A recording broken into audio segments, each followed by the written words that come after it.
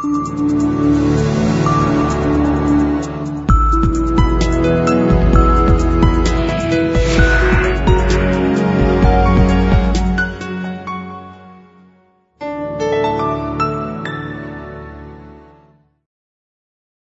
welcome to another episode of Take 15. I'm Bob Stamers, Director of Investor Education at CFA Institute. I'm at the 68th CFA Institute Annual Conference in Frankfurt, Germany, and I'm joined by Martin Wolf. He is the Associate Editor and Chief Economic Commentator at the Financial Times. He writes a regular column on the world economy and has written several books, the recent being Shift and Shocks, What We Have Learned and Have Still to Learn from the Financial Crisis. Thank you very much for joining me today. It's a pleasure. So let's talk a little bit about your book and your presentation today. What are the shifts that you discuss in your presentation and newest book that you believe caused the financial crisis? Well, the shifts are macroeconomic forces, above all, changes at the world level in savings and investment behavior. So on the savings side, I think the big forces have been shifts in the distribution of income towards the top, towards higher saving people around the world. It's been quite a general phenomenon in many countries, including China, the US. So that has lowered consumption, raised savings. Corporates have been very profitable. That increases retained earnings, which is another form of savings. And they've been very profitable largely because of globalization, another huge shift, which has shifted income from labor towards capital. And the third really big shift has been the rise of very high saving emerging economies, of which by far the most important has been China, which has the highest national savings rate, partly households, but again, particularly corporate in the world. And then that's the saving side. On the investment side, there's been a marked weakening in the propensity to invest of the major developed country corporations in their home markets, and I think that reflects declining growth. So why would you build a new car plant in Europe? There are far too many already. And the fact that the new technologies, the companies that we think of as the new dynamic companies, just don't need much physical capital investment. Physical capital is not what the information technology revolution on the whole is about. So that's the savings. The investment side, and the result of this, in my view, is that the equilibrium global real interest rate has fallen. So why is the global financial system still very fragile, and what needs to change to reduce the risk of continued financial insecurity? Well, the global financial system is still fragile because, one, it's sort of structurally so, in the sense that our core financial institutions, the banks above all, are simply very highly leveraged institutions. They're less leveraged than they were, considerably less, but they're still very highly leveraged. So 25 to 1, 20 to 1 leverage, debt to equity ratios, that's still very normal in the world's biggest banks.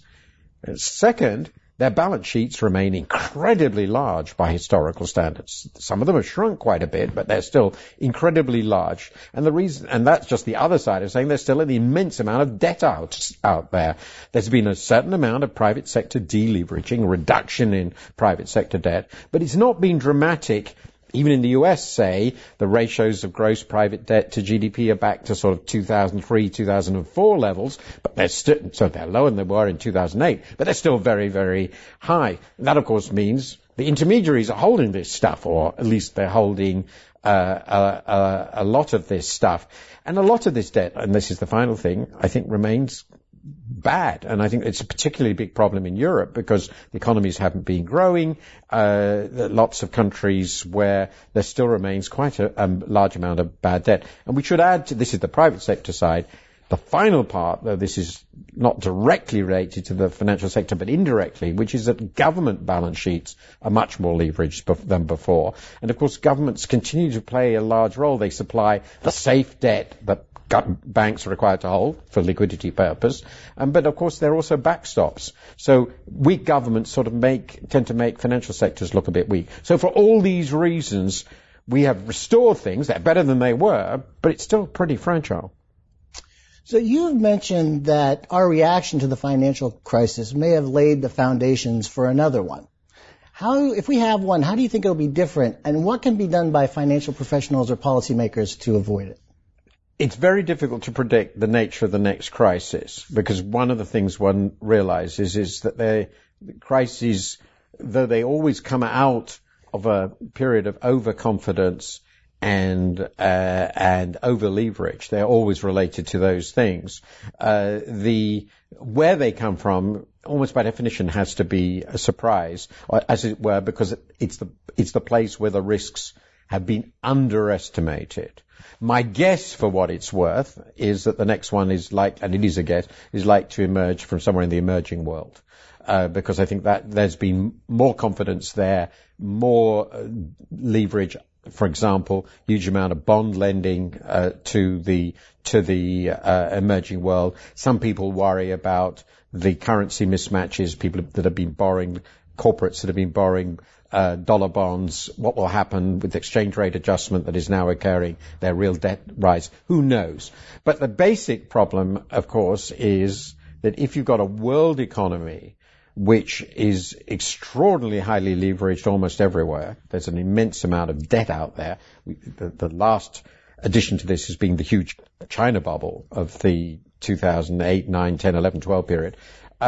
It's sort of waiting for the accident to happen. My basic argument in the book is that we have a financial sector, we have constructed for ourselves a financial sector which is so dependent on leverage and credit growth that it is in some sense designed to fail. It is bound to fail, because if anything goes seriously wrong, there isn't enough equity in the system to bear the losses. And when people realize that, who financed it, who've lent their money to it, they panic. And all crises basically relate to panic withdrawals of funds by people who suddenly realize that what they thought was safe turns out to be much less safe than they imagined. Let me shift gears a little bit. I want to talk, there's been a lot of interest on the impact of central banks. We talked about that a little bit. What do you think the role of central banks should be going forward? Should they be reformed or restructured in some way? Are their inflation targets appropriate? And should they be focusing on other things than their traditional goals of inflation targeting? This is an enormous question, and I think it's important to say that you can't really rethink the role of central banks without rethinking the entire monetary system. So the way I think about this is that we created central banks for two reasons, historically. Different countries had different origins. Partly it was to manage government debt markets, to ensure liquidity in government debt markets. And that was to ensure that there wouldn't be a panic in government debt markets. That function remains. I don't think it is possible to imagine a world without government debt markets. Government debt plays a very important benchmark role, and anyway, there's a lot around. It's going to be around for a long time. So that function remains. And in the limits, in extreme crises, world wars, things like that, central banks fund governments. I mean, that's just what they do, because people are prepared to hold money created by their state. Now, the second function they have performed increasingly, and in the case of the Federal Reserve, it was created for this purpose, following previous models, is to ensure the liquidity of the banking sector. And the reason that's necessary is that the banking sector is structurally vulnerable to runs. And the reason for that is very simple, is that maturity mismatch is core to any banking sector.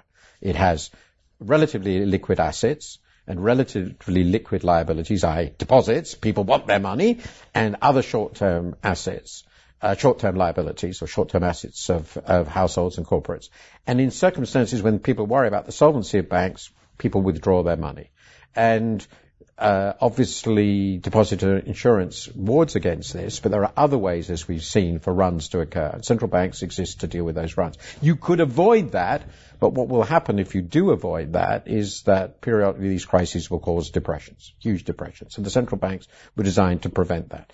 If we're going to rethink the role of central banks, we have to rethink the entire system in these respects. Now, within that context, assume those things remain, I think the conclusion, my view, would be, obviously rightly, they have to pay much more attention to the stability of the financial sector than they did. So inflation targeting is not enough.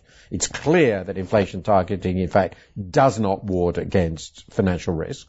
I think that can be done structurally through higher capital requirements, much higher capital requirements, and counter-cyclically through what's now called macroprudential policy, which is pursuing regulatory changes which are inverse to the direction counter-cyclical. That's crucial. And on inflation targeting, I'm afraid I'm one of those people who has come to the view that we should have had somewhat higher inflation targets. It would have given them more room. But that's assuming that basically we continue with the same system. We could imagine a different system, but it's unimaginably different. It basically means unwinding what we've created over centuries.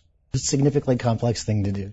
Well, there are people in the US who are thinking about that, but I think you have to do more than go back onto the gold standard. You have to start rethinking the nature of fractional reserve banking. And I do discuss that in my book. But getting away from fractional reserve banking, which I think has a lot to recommend it, you can see the argument for it, but that's a really big change, and you'd have to think that through rigorously and implement it carefully. I'm assuming that's off the table unless there's a monstrous crisis again, which could happen.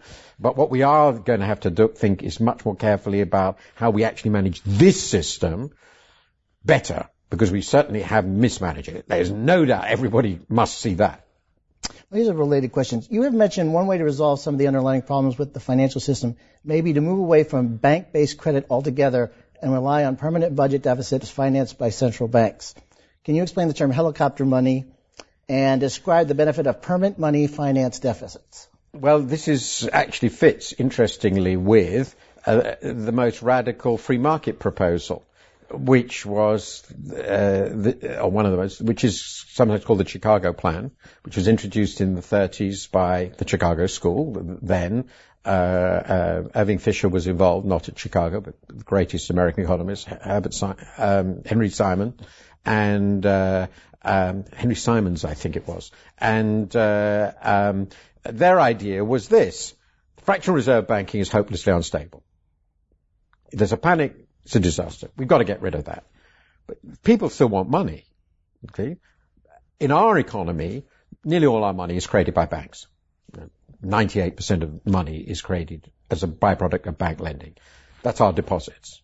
That's where it comes from. It comes from bank lending as a byproduct of it. This is Knut Wicksel's understanding. Now, the problem is that's unsafe. That's dangerous. So how do you make it safe? Well, the government can create as much money as it likes. Of course, you don't want it to create too much. You need a central bank to make sure that it creates the right amount. And when the government creates money, we call it base money, those are reserves for the banks. Okay? Now, we can simply say the bank should hold 100% reserves. So commercial banks hold reserves at the central bank. The central bank finances the government. The finance of the government goes to households because it pays them for the various services it buys from them, health and military and all the rest of it. So households deposit their money in the banks. So you've got a nice circle. So in this situation, payment money, the payment system is 100% backed by the government, and the amount of such money that you generate is basically determined by what you think the demand for money in the economy will be. So how much you think you grow, 5% a year, whatever it is. So that finances a pretty big deficit. 5% growth finances a 5% deficit. That means you can lower taxes. That's the obvious thing. You can just lower taxes. Now, meanwhile, households and corporates, they lend to each other in non-monetary form. They're matched. So the rest of the world economy becomes sort of mutual funds, investment banking, but without deposit, without providing something which is completely liquid. So that's very difficult to do, making that demarcation very difficult. But essentially that's how this sort of system will work. Now, helicopter money is just an emotive term for this. It was Milton Friedman's. It was a Chicago School idea, and he was in favor of this in extremis. What he was saying was, well, let's suppose you've got a really big recession because you've got too little money. The government can just print the money and hand it over to people. Well, actually borrowing from the central bank or using money printed by the central bank in order to fund goods and services or to send checks to the households is exactly the same thing. The key idea here is to separate out money, which is a function of the state, from the financial sector, which is a function of the private sector. And that's, I think, what attracted these free market economists. What seems to me so interesting about this idea is one of the very few ideas in economics in which there's, if you like, the radical libertarian right and the left agree, which you might say is rather disconcerting. It seems to me a very, very interesting, though provocative idea, and it does get to the heart of some very, very big risks in our financial sector. And it's something radical, people who really think we should change the system need to look at. Great. Last question. What is the one or two practical insights that you hope that investment professionals will take away from your book and your presentation at the conference today? I think the most important ones probably is that we have really quite a dysfunctional global real economy at the moment. It is generating results which are very surprising to us and I think are deep-rooted in the system. And the most important of these is that the real returns on safe investments are really very low. So if you want to get high returns, you have to be prepared to take quite a bit of risk. It seems to me a sort of fundamental reality. These zero real interest rates on government bonds are not an accident. They are being driven partly by risk preferences, but also by really global structural excess savings, in my view. And that's a very, very difficult environment for investors. Asset markets have now priced this in, so that gave you a one-off boom. The prices go up very high, as they have, but it means prospective returns are rather low. So getting really good returns on the present level of markets, asset prices around the world, is going to be very, very hard. And you have to be realistic about prospective returns in this environment. And there's obviously crash possibilities. If it corrects, there are obvious crash possibilities. Not extreme, but they are clearly there. And the second thing I think they have to understand is that the financial sector, though certainly much better than it was 6-7 years ago, remains very, very large, with an immense amount of debt out there, both public and private, particularly including private, and the leverage is still very substantial. So we have a crisis-prone financial sector. I don't know where the next problems will arise, maybe public sector debt, maybe somewhere else. But one has to understand that we are in a very uncomfortable position globally compared with 40 years ago in terms of the amount of leverage there is. It's just a hell of a lot. This is not a very optimistic picture, but I think one has to be realistic about where we are. We had this sort of great bull market from 1980 to the end of the 90s, not really returned. There's been a lot of wobbles. Now we have this financial fragility. It's just a very difficult environment, and one has to be sober and rational about what one can reasonably expect to get safely in terms of returns in this environment. Martin, thank you very much for joining me today. You've given us some interesting and some sobering things to think about. Pleasure. Thank you for joining us. If you found this content interesting and would like to see more Take 15 videos, they can be reached at www.cfainstitute.org. Thank you. Copyright 2015 CFA Institute. This program is designed to give accurate and authoritative information in regard to the subject matter covered. It is distributed with the understanding that CFA Institute is not engaged in rendering legal, accounting, tax, investment, or other expert advice. If legal advice or other expert assistance is required, the services of a competent professional should be sought.